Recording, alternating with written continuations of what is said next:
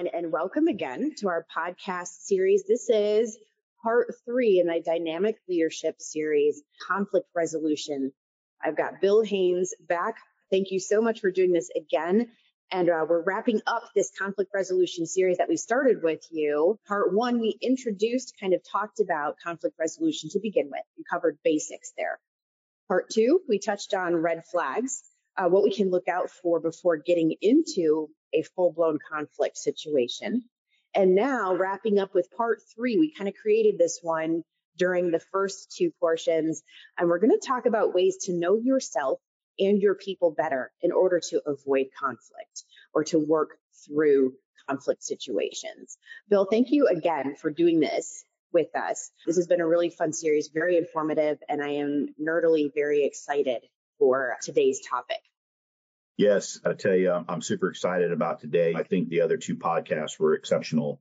This podcast here is really going to get to the prevention, understanding people, which is super important in dealing with or understanding where conflict comes from. So I'm excited. This is going to be cool. So I will let listeners know too that you're going to reference several personality assessments on this podcast, and we will have links attached to this for reference as well. So people can link to that, check these out, get more details there.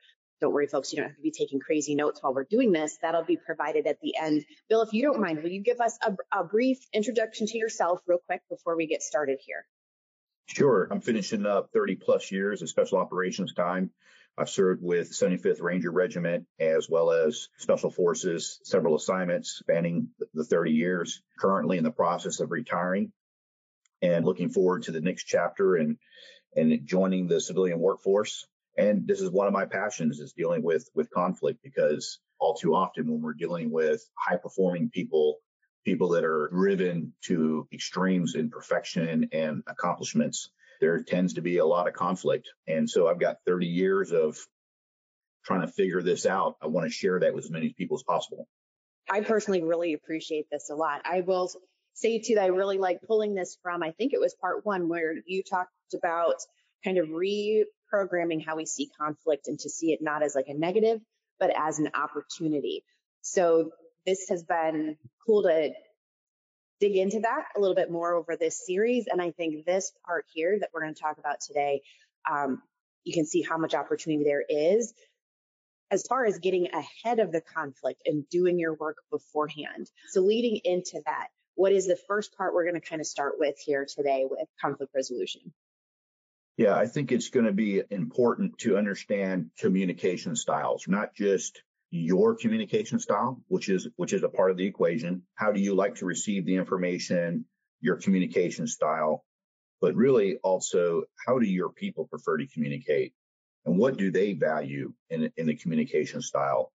And I think when I reflect back on 30 years of military service, how a younger soldier communicates is vastly different than that of a middle tenure person in the Army or a senior person in the military. As you move up the ranks, you realize that you got to transition yourself from when you talk to younger soldiers, when you talk to that mid-level, and you got to transition when you talk to those senior members of the military.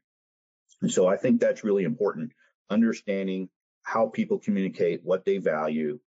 And then most importantly, there's some goodness in just talking to people without an agenda. Just get down there and just relax and just talk to people, figure out what makes them tick and what motivates them. I think that's huge. The art of listening these days is a big one. And it's so impactful, so impactful. You can see it when you just genuinely listen to somebody. So I think that's a huge one right there. Talking about knowing communication methods, because that is huge, both my own and then whoever I'm working with too. I'm much more effective when I'm working with that, not against it. How important is it too to know not just who you're working with, but then yourself as well? Yeah, so knowing yourself, that's where it all should start from. You got to really understand what makes you, what motivates you, what your biases are. Again, that communication style. And if you're able to really grasp kind of like your strengths and your weaknesses, then you're going to more than likely reduce conflicts and misunderstandings at the workplace, you're going to inevitably improve organizational culture. And we're going to transition into the assessments here shortly. But if you do these assessments, you're going to figure out where people fit best within your organization, because a lot of times, if you put a person in the wrong job within your company, then they're going to underperform. There's going to be friction. There's going to be conflict. But had you done a thorough assessment of the individual and what motivates them and where their natural talents lie, that person could have flourished somewhere else in your company, and that all that bad stuff would have never happened. So I'm a big fan of these personality assessments. This is cool. Now, I've recognized some of these. I'm looking ahead here, and several of them are new to me. So again, reminder for listeners that we're going to provide links for all of these as well for more information later on. But these look, and Bill, you said you've done most of these or Yes. taken them yourself, right? So yeah, so Stacy, I've taken all of them but one, the Myers-Briggs. I have not, but all the rest of them I have taken. very cool. All right, so introduce me to these. I've heard of Myers-Briggs before. Quite a few of these are new to me here. Yeah. So we've got the Hogan assessment. We've got the Myers-Briggs.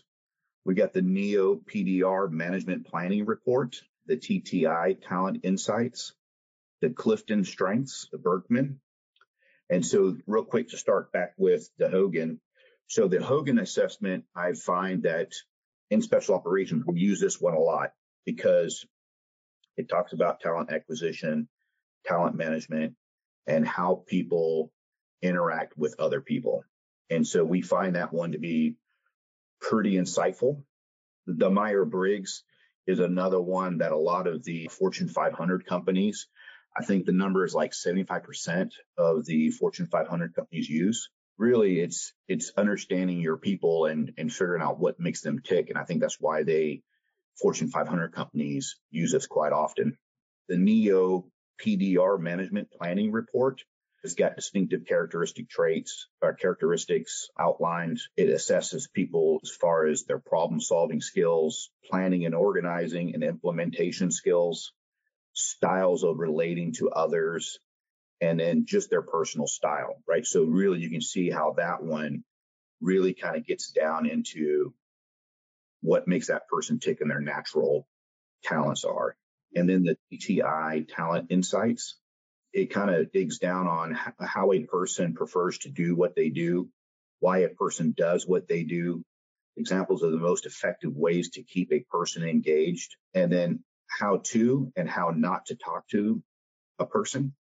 So it's specific to that individual, kind of like what are their triggers, what are their motivations.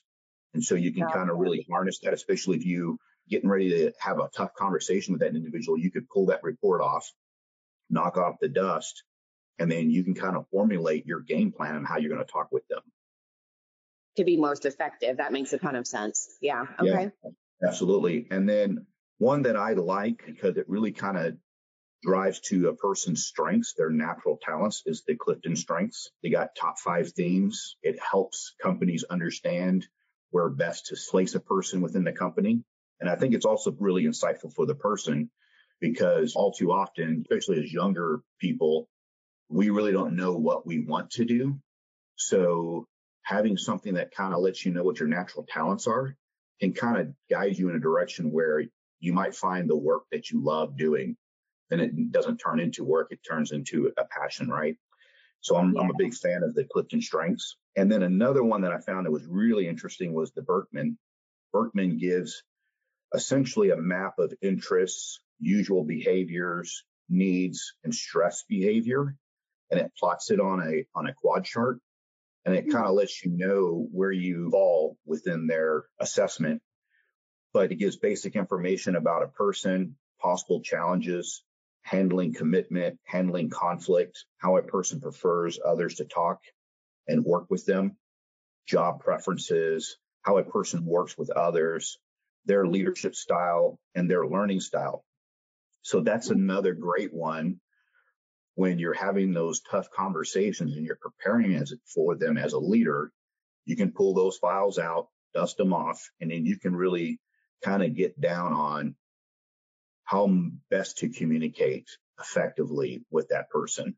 So those are the ones that I would highly recommend any company to explore. And if you already have your company and you haven't been doing these things, it's great for team building, for individual professional growth and development.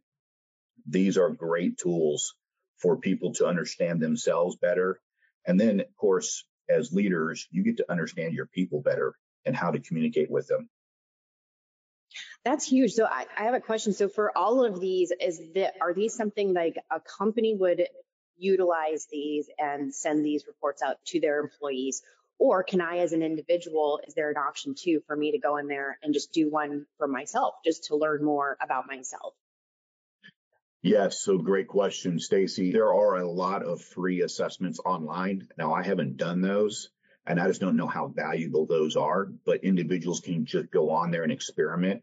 What I would caution most people with is understand who's collecting the data, understand what those companies are doing with the data once you put it in there, because there's going to be your personal information in there. And then, of course, what motivates you, what makes you tick, all of those things are in that data pool. So you got to be careful with who's got visibility on those. But these specific ones that I'm talking about here, a company would pay for their people to take the assessment. So they would have to go to the links that we provide later in the podcast and then apply for it, pay for it. And then, of course, their employees can take this assessment. To the best of my knowledge, an individual cannot just go to them and pay. I think it wouldn't, I don't know if the cost would be beneficial for an individual to take. Then again, I haven't taken it as an individual to even know the cost of these, because I have never had to deal with that. Right. And they'd definitely be able to find that information with the links we'll have on here too. So I know Absolutely. I'm going to look into it myself because this is fun. Now, and one more question regarding these. Would you recommend doing more than one, or do the research and pick one that fits best, I think, for what you're looking for to get from the assessment? Yeah, I think it depends on the resources, right? What I would say is, having taken all but one of these, each one of them has given me a different perspective of myself. Okay. And they focus in certain areas. There are some places where it kind of blends together, but it just reaffirms the data that you're getting and probably what your true strengths or your true weaknesses are. I would recommend taking multiples of these, right? Take a couple of these. I think a company just needs to find out with their own research, what's the impact to the company they're looking for? Is it, hey, we're trying to select people for the right job? Or is it, hey, we're doing team building, we're trying to do professional development, and what's your focus? And then go after the one that really hits hard on that. Gotcha. That makes a ton of sense. No, I like that. All right. These are great. Anything else building off of this, wrapping up? So we've covered like the ones that you've recommended the most and you've had experience with too. Anything else as far as understanding yourself? Yeah. Well, I think first off, one of the best ways a company can demonstrate genuine investment in their people is to provide them with tools to understand themselves better. And then what motivates them? How do you reduce conflict then is up to you as an individual, as a leader, to pull on those resources that you provided essentially the company with, right? And I know it's a little bit of an investment monetarily, but these are powerful tools that if they're used correctly, when things start to bubble up and you start seeing those red flags, you can go back to the paperwork and you can see where the person's at, see what they value and what they value in communications, what motivates them, and you can shape that conversation, which is so important, because usually if they're in that engagement and you're suspecting some red flags and there's some conflict, that things tend to boil over, and then it's the cat's out of the bag, and you're not going to get the cat back in the bag. And so having these tools are paramount to keeping everything tranquil and really reaching over. And again, that's the opportunity part, right? It's the opportunity of a leader shaping their conversation to be effective. It's an opportunity to allow a person to learn and grow. And then through that, you're building team cohesion. You're building that cohesiveness that everybody looks for in a highly dynamic, overly achieving organization. And so I think those things are super critical. And one of the things that I used to talk to my young NCOs about is the transmission. It's an analogy of how do we communicate, right? And so the way I usually start this story off, Stacy, is as a young NCO, we only have about 2 or 3 gears. We have the gear that we talk with and how we talk to our friends, close family. We have a gear that talks to our privates, our young soldiers, and it's usually very directive and it's very authoritative. And then it's the gear that, hey, this is how I talk to all my superiors.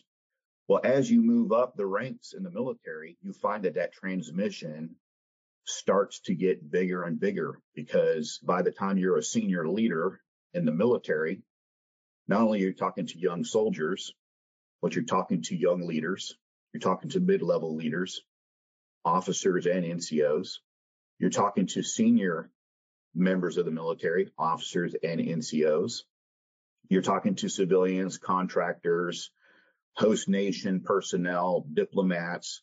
So now, you're having to figure out the communication style that will work best in every one of those situations, and they don't look the same. And then on top of that, it's the transition between those conversations in any one given day. How many young soldiers do you talk to in a day? You have that one conversation, and then next thing you know, you're talking to a senior officer. And then right after that, you're talking to a contractor or a civilian counterpart. And then you transition over to another person, and it may be somebody within your community, and you're having to change your tone and the method in which you're delivering your method in each one of those. And I think the people that do that really well do it seamlessly, and it looks really easy for them to do that. And I think that goes back to, if I was a young soldier and I had taken some of these assessments, it had been really powerful for me to take that information and utilize that in how I communicated. And I think I'd have probably kept from having to learn a lot of hard things the hard way. I really like that. That makes a lot of sense with how that grows and progresses, and how understanding yourself better sooner is just helpful for you and everyone working with you. So that's very cool. I like that a lot. Always opportunity, lots of opportunity in there. And Stacy, one more thing, if I could, it's also important for leaders to share their assessment with their subordinates, because how many times do we not know what makes our boss tick? And we either get lucky or we fail miserably. And that usually results in a difficult conversation that's usually one way, and it usually makes for a horrible night. And either you prevail and you pull through, or you end up going to another job, which is unfortunate, right? So I really encourage leaders to share their assessments with their subordinates, so they know what their leaders value in communication, what their leaders value within the organization, and what makes them tick, what motivates them. And then, of course, also, what are some of their shortcomings? What are the things that they're struggling with? And it just helps build that trust again. So I like that a lot. So it really shows that the door swings both ways, and there's things to work on everywhere. And having that understanding of how to work best with your boss, with your managers, whatever, that's huge. So absolutely. Really great tip there. Really great tip. Again, we will have the links attached to this. You had a couple books that you wanted to leave on here as well. If you don't mind touching on those really quick and how those tie in, that we're going to have on for the resources as well. Yes, Stacy. So the first book is Surrounded by Idiots, and that's by Thomas Erickson. And he categorizes people in 4 categories, essentially. And then he kind of goes through how they prefer to communicate, how do they think about things, and how they interact with their environment. And I find it to be a wonderful book. And then the other one is The Culture Code. It's been out for a little bit, and that's by Daniel Cole. That's just another great book on how to be a good leader, an effective leader, and how to build a cohesive team. And is another good read on that. So those are the 2 books I would highly encourage. If someone hasn't read those, I would look into those. Awesome. Thank you so much. I really appreciate this. I've got some stuff to look into here and research myself. And then any final notes, thoughts to add to this before we close out? in wrapping up all three of the podcasts, I would say conflict is an opportunity. There are some thinking strategies that one have to have the discipline to incorporate in their daily activities to transition a conflict from a negative to an opportunity. There are plenty of red flags out there for people to pick up on, but you got to be looking for them, and you have to be a present leader. You have to be an intrusive leader to see them, to identify them, and then to take the right course of action. And then ultimately, the first step is understanding yourself, understanding your people, what great tools are out there on the internet from different companies and these assessments, and share them, commingle, talk about those assessments so everybody understands what people value, and you will avoid a lot of conflict, at least initially on. And you can then kind of get over those big boulders together. I appreciate that. No, that wrap up was very helpful. Again, reminder for folks that this is part 3 in this series on conflict resolution. So go back and check out those other 2 if you haven't already. Bill, thank you so much for taking the time to build these and talk about them with me and to share your years of expertise in this area and just your observations and your learnings from this. This has been really, really informative. So I appreciate that a lot. Thanks for having me, Stacy. I really enjoyed preparing for these and engaging on this topic. I really look forward to helping as many people, as many companies as I can, deal with these things that most people want to shy away from. And so, yeah, we'll see what the future brings as I transition out of the military. And I want to say thanks to LSDS, thanks to you and Terry for helping me along and giving me a good start in the right direction. So thanks. Absolutely. Right. Well, we're going to keep you around for a while, I'm sure. Thank you, everyone, for listening. If you have any questions or want to get in touch with Bill, our email that you can reach a whole bunch of us at, you're going to be your best bet, is riskmitigation@lsds.us. We've got lots of eyes on that one. So any questions off of this topic, want us to look into something else, we can do that there. You can always contact us from our website as well. It's lsds.us. We'll be back more. We're done with this series for now. We'll have more topics coming up in the near future. Everyone have a great weekend. We'll be in touch soon.